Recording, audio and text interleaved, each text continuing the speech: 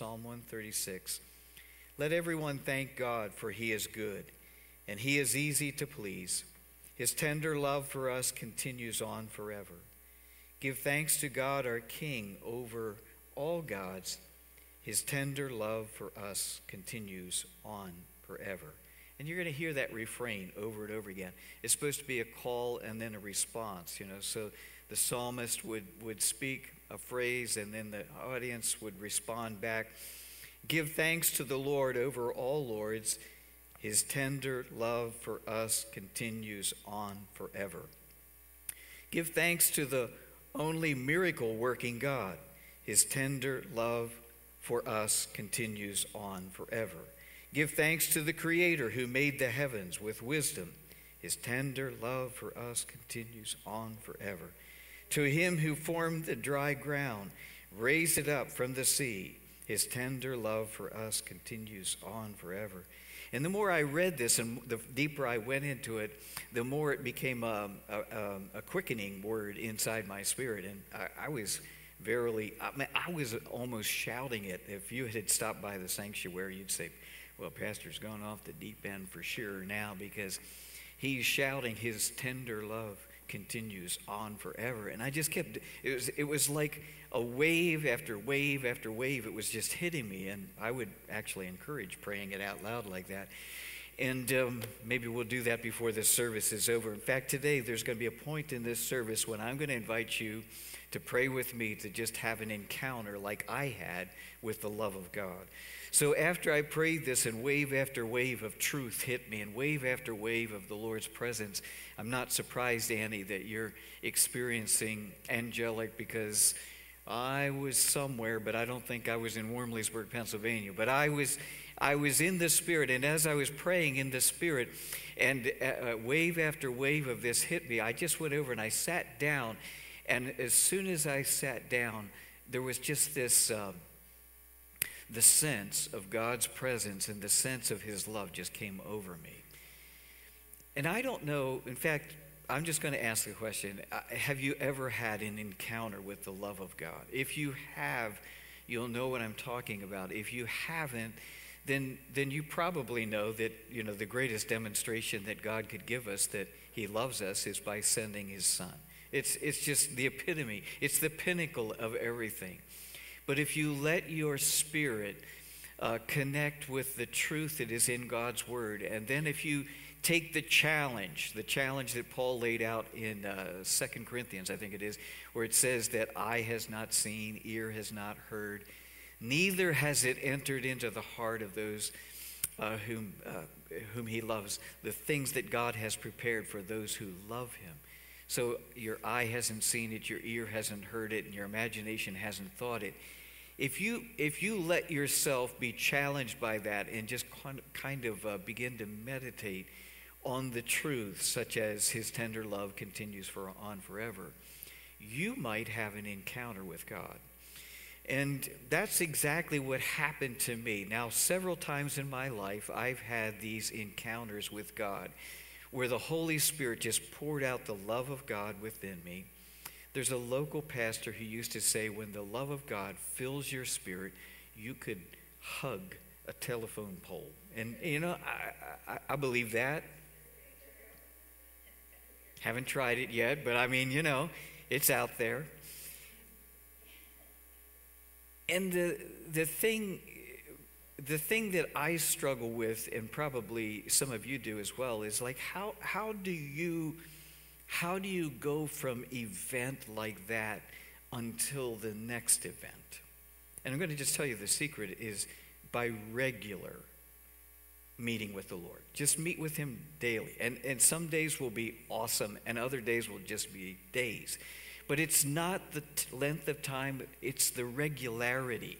It's not, for me right now, I'm just going to tell you, to be honest with you, and don't think more of me or less of me, but I require, now, just where my relationship with the Lord is, and just my own desire, I just require massive amounts of time just alone with God, so that in those moments that he can, when I'm silent, I'm not saying anything, I'm not praying anything necessarily, but just let him speak to me. In those precious, wonderful times, God builds and rebuilds and encourages my spirit. So like solitary confinement would be like a vacation for me right now. I mean, it's just where I'm at, but that doesn't make me any more spiritual. And we're going to talk about that in just a moment.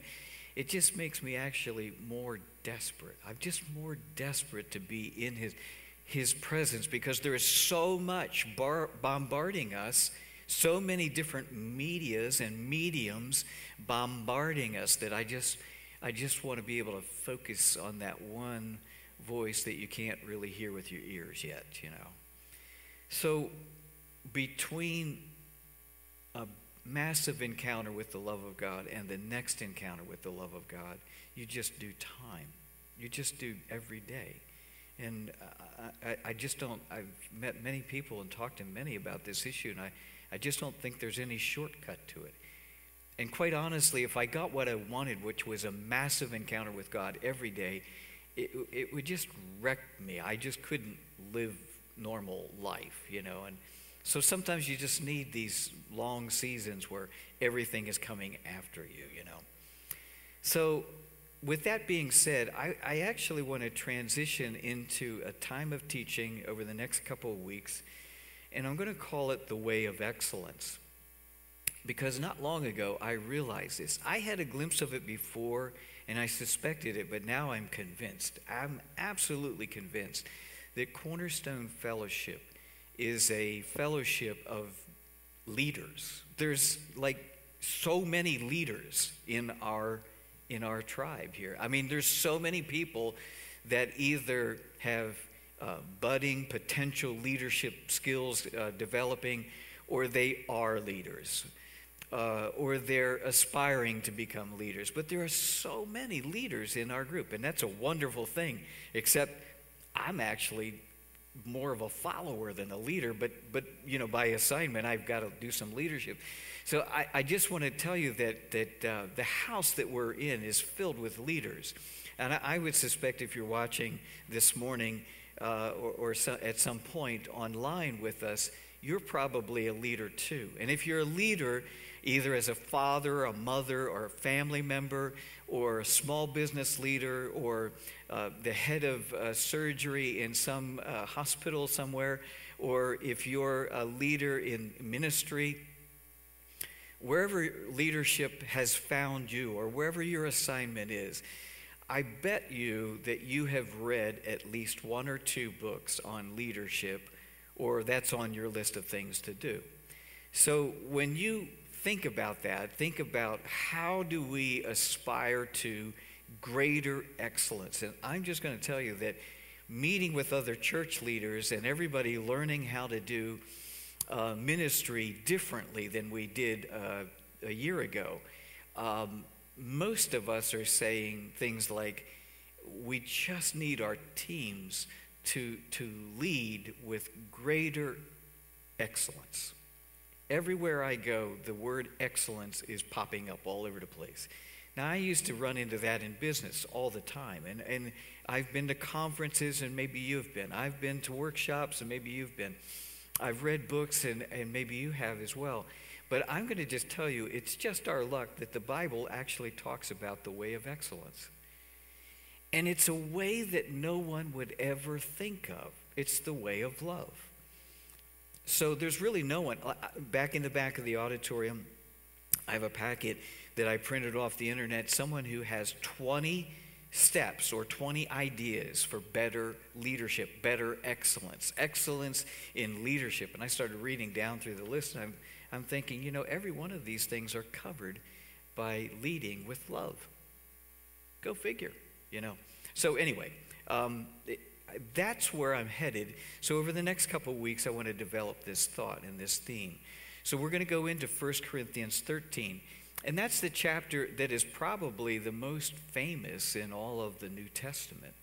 You know, John 3:16 would be the most famous verse.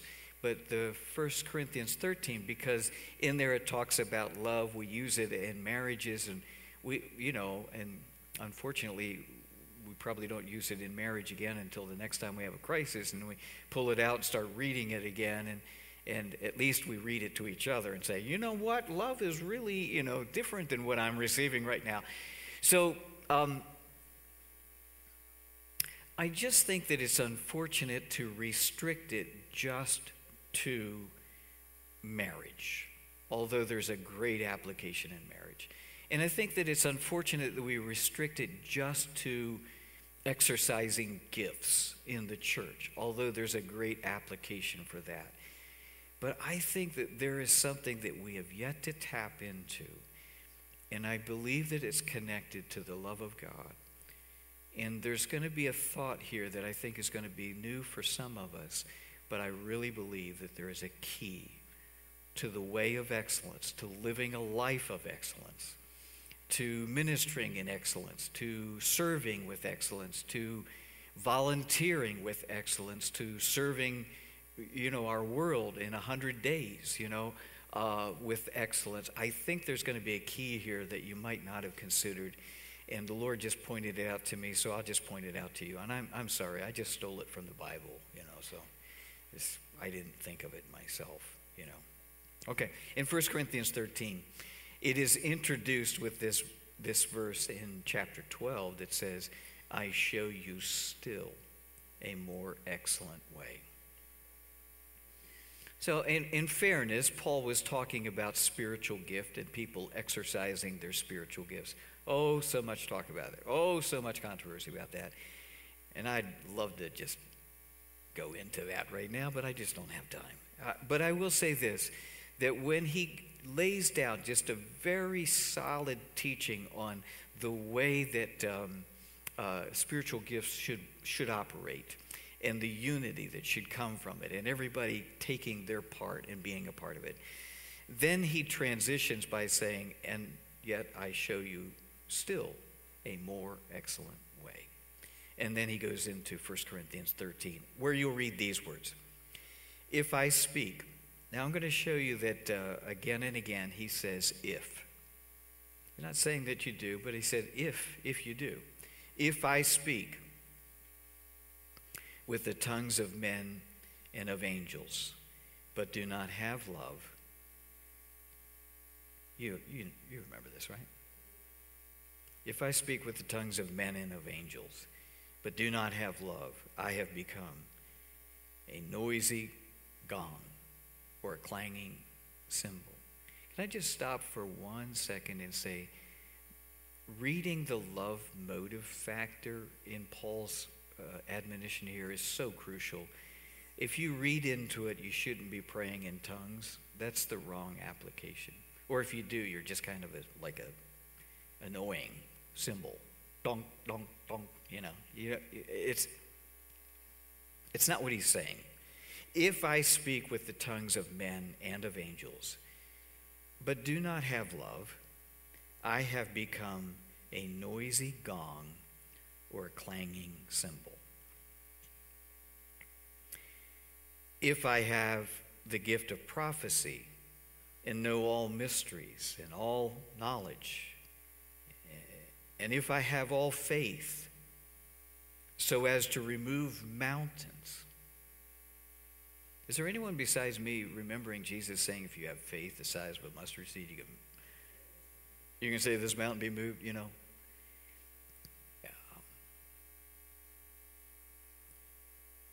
If I have faith so as to remove mountains, but do not have love, I am nothing. And if I give all my possessions to feed the poor, and I surrender my body to be burned, but do not have love, it profits me nothing. And then next week we'll go into what love is and what love is not. And I actually want to talk about what I would call the love triangle. It's the Godhead in the Trinity, the love of God in the Trinity. And I can't just stay away from that subject a little bit today, but I just remember that if I read for those of you who have a Bible, just go to Jude. Okay, so Jude is the one I married, and in my house I say, hey, Jude.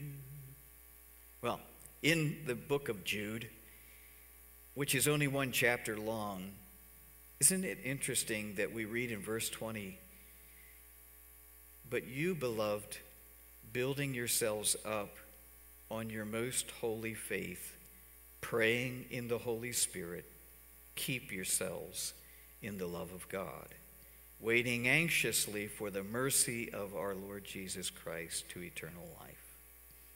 And for those of you who understand the phrase "pray in the Spirit," when Paul says he prays in the Spirit and he prays with the understanding, you obviously know that he's saying sometimes he prays in tongues or other languages, and sometimes he prays in his normal tongue, his normal language. So he said both are legitimate prayers, and you speak to God. So now in Jude, it tells us that by praying in the Spirit, you can keep yourself in the love of God while you're waiting for Jesus to come. I don't know if you noticed, but that is actually a legitimate reason to keep on praying in the Spirit. And so sometimes in Romans 8, it speaks of it as well. Paul talked about how that we groan within inside of ourselves, just like creation groans. There's sometimes you don't have the words, and the Holy Spirit just prays through you.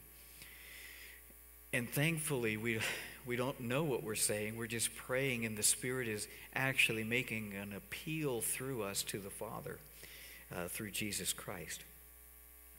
So Paul says, if I do that, if I pray that way, if I pray in tongues, and I have the ability to not only see angels, but I pray in the tongues of angels or the tongues of men, but I don't have love, then I'm nothing. And same thing with prophecy. If I pray, if I prophesy, if I give, if I surrender, if I have, over and over again, he says this. And if we took the time, and I just don't have the time to do it today, but if we took the time, every one of those things that Paul lists, that when he says, if you do these things, Jesus himself specifically taught us to do those things. So what is the problem? The problem isn't in doing those things. The problem is the motivation behind it.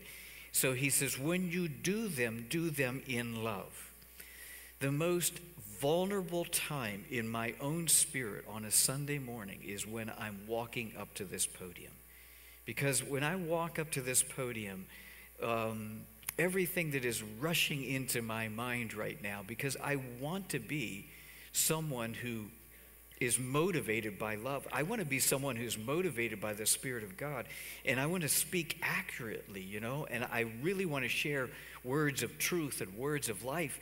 And there is just enough fear in me to remember passages that say that I will be held accountable before God for the things that I say in moments like this.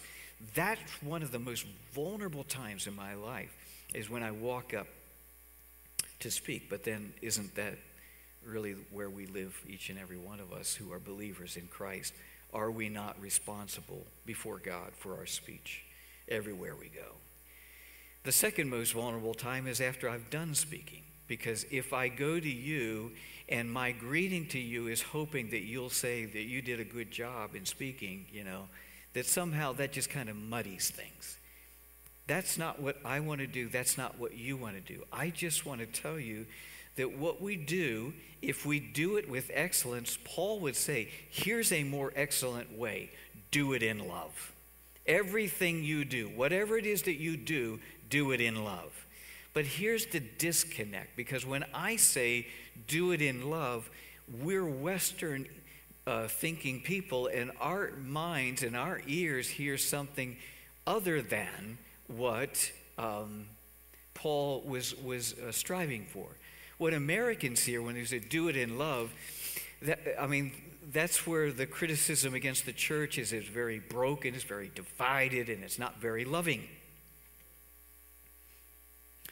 Or we use the word love in so many different ways, like I love football, I can't wait to watch the game, or I love French fries, or I love ice cream. Who doesn't love ice cream? Then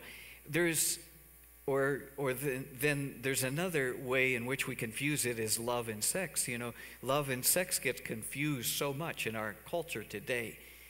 But if we were to read it with Paul's background and his mind, his understanding, what he says is that if I speak with the tongues of men and of angels, but do not have agape, which is the Greek word for the love of God, the highest form of love. It is a sacrificial love. It is a self-sacrificial kind of love. It is the highest form of love. And if I could just unfold that for just a moment and just take you to this one spot, just think about this one thing for a moment with me. And if it doesn't blow your brains out, I don't know what will. But the scriptures actually say in 1 John 4, he says that God is love. God is love. He says God is agape. Elohim is agape. He actually says it twice in that chapter. And then he talks about a perfect love, and that perfect love is the love that has been tested, the love that has been tried. So when Paul says, if I speak with the tongues of men and of angels, but I don't have the love of God, I've become an annoying cymbal or clanging cymbal. If I have the gift of prophecy and I know all mysteries and have all knowledge and I can teach the Bible every way from Sunday, and I don't have the agape, the love of God, if I have faith so as to remove mountains, oh God, give us a supernatural gift of faith to pray for this country right now, to pray for Myanmar right now, to pray for the love of God to be poured out in our heart. In just a moment, I'm going to invite you to pray with me a prayer and just say, God, would you fill me with the love of God? Just give me a new encounter with the love of God. So, love, we find out, is actually, when it's agape, it's a noun. You know, when it's agapeo, it's a verb. So, we say that God is love. You don't turn it around and say, love is God. That's what our world wants to believe. That, you know, you just replace the word God with the word love, and then it all works. And that's how the world can get along with the church when the church is preaching the love of God. Because we think that we can love the way God loves. And I'm telling you, I've tried. You can't do it. It can't be done. A human cannot love like God.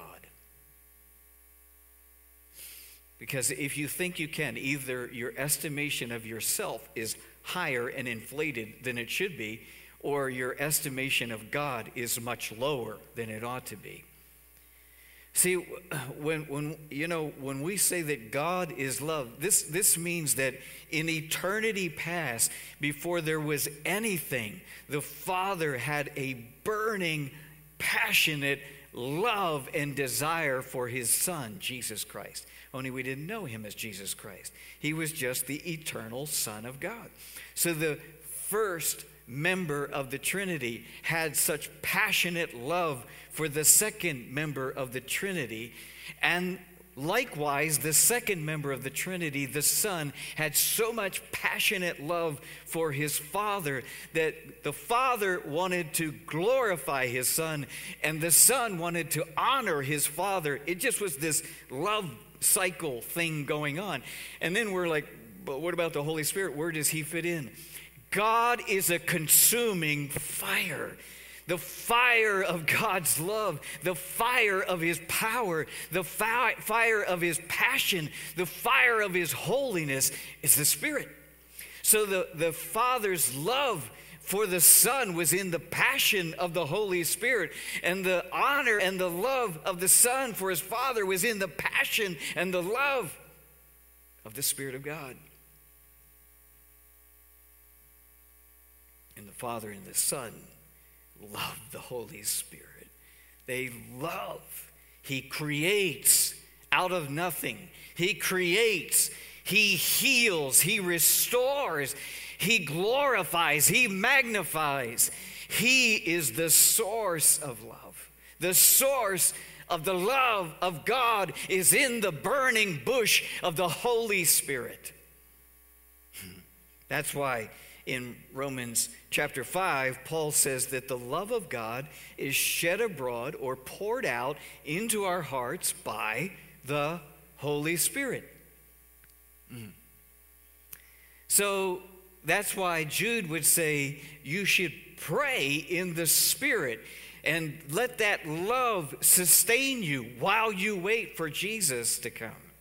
So what I'm suggesting here is that you can't have a tsunami of love. You can't have a hurricane of love. You can't have an atomic kind of love just absolutely reside within itself and keep going for eternity. At some point, it's going to explode and begin to create a universe and begin to create a planet and begin to create people. And the object of everything created is so that God could love us. No, love is not God. God is God. And He is love. So what Paul is saying is, when you have been filled with the Holy Spirit, when the Holy Spirit has been poured into your heart and you have had an encounter with God, you've been born again, you are transformed, you're renewed from the inside out. With that kind of encounter with God, you could hug a telephone pole, as I said, or how about another human, another person? You can actually go with the love of God. Going in the love of God is the way we should always go. But I'm here to testify, in my experience, I encounter God like that on occasion and not every day. Most of the time when I encounter the love of God, I encounter it in either a time of devotion or in a time of fellowship in another human being. There can reside the love of God. And that love of God can touch me, can change me, can transform me, can take me from, depression and oppression and self-doubt, self-loathing, and self-criticism, and take me from a time like that and suddenly infuse life. Because it's actually the love of God through a person back to me, and God begins to speak to me, and God begins to nurture me. What I'm saying is that earlier in this week, I had one of those moments where I encountered the love of God, just stumbled onto Him because I was reading a psalm. Just reading a psalm, and God encountered me. And I wish that I could tell you that I feel that same emotion right now. So here's the deal. This is the way we do this in excellence, is that we begin to say, okay, first of all, God, I want to encounter you in such a way so that I am filled with the love of God. And I want to do everything I do in the love of God. That is the ultimate. Amen? You ready? Let's stand up together. Let's pray. Okay, many people need healed. Many people need a miracle. Many people need various things from God right now. I'm very aware of that, and I'm very sensitive to the fact that there are many who need miracles right now. And I know that oftentimes we associate miracles with God's love. And I get that, because when God has healed me, I have felt loved. I have truly felt loved when He healed me. But I'm going to tell you something else. I have felt loved when I knew my sins were forgiven. I have felt loved when I looked at the scriptures and see God so loved this world, including me, that he gave his only begotten Son, that whoever believes in him wouldn't perish, but that they would have eternal love, eternal life, joy, and abundant experience in the presence of God, times of refreshing. I love revivals. I love encounters with God. I love those things. I absolutely live for that. But I'm going to be honest with you. Most times, that's not where I live. But God often touches us and encounters us. So if you need a miracle, God loves you so much that he has a miracle for you. And it may be today, it may be tomorrow, it may be this week, but there is a miracle. Let me just tell you. I'll look into the camera and tell you there's a miracle that God has for you. And it started with Jesus, but it doesn't end there. Jesus is still doing miracles.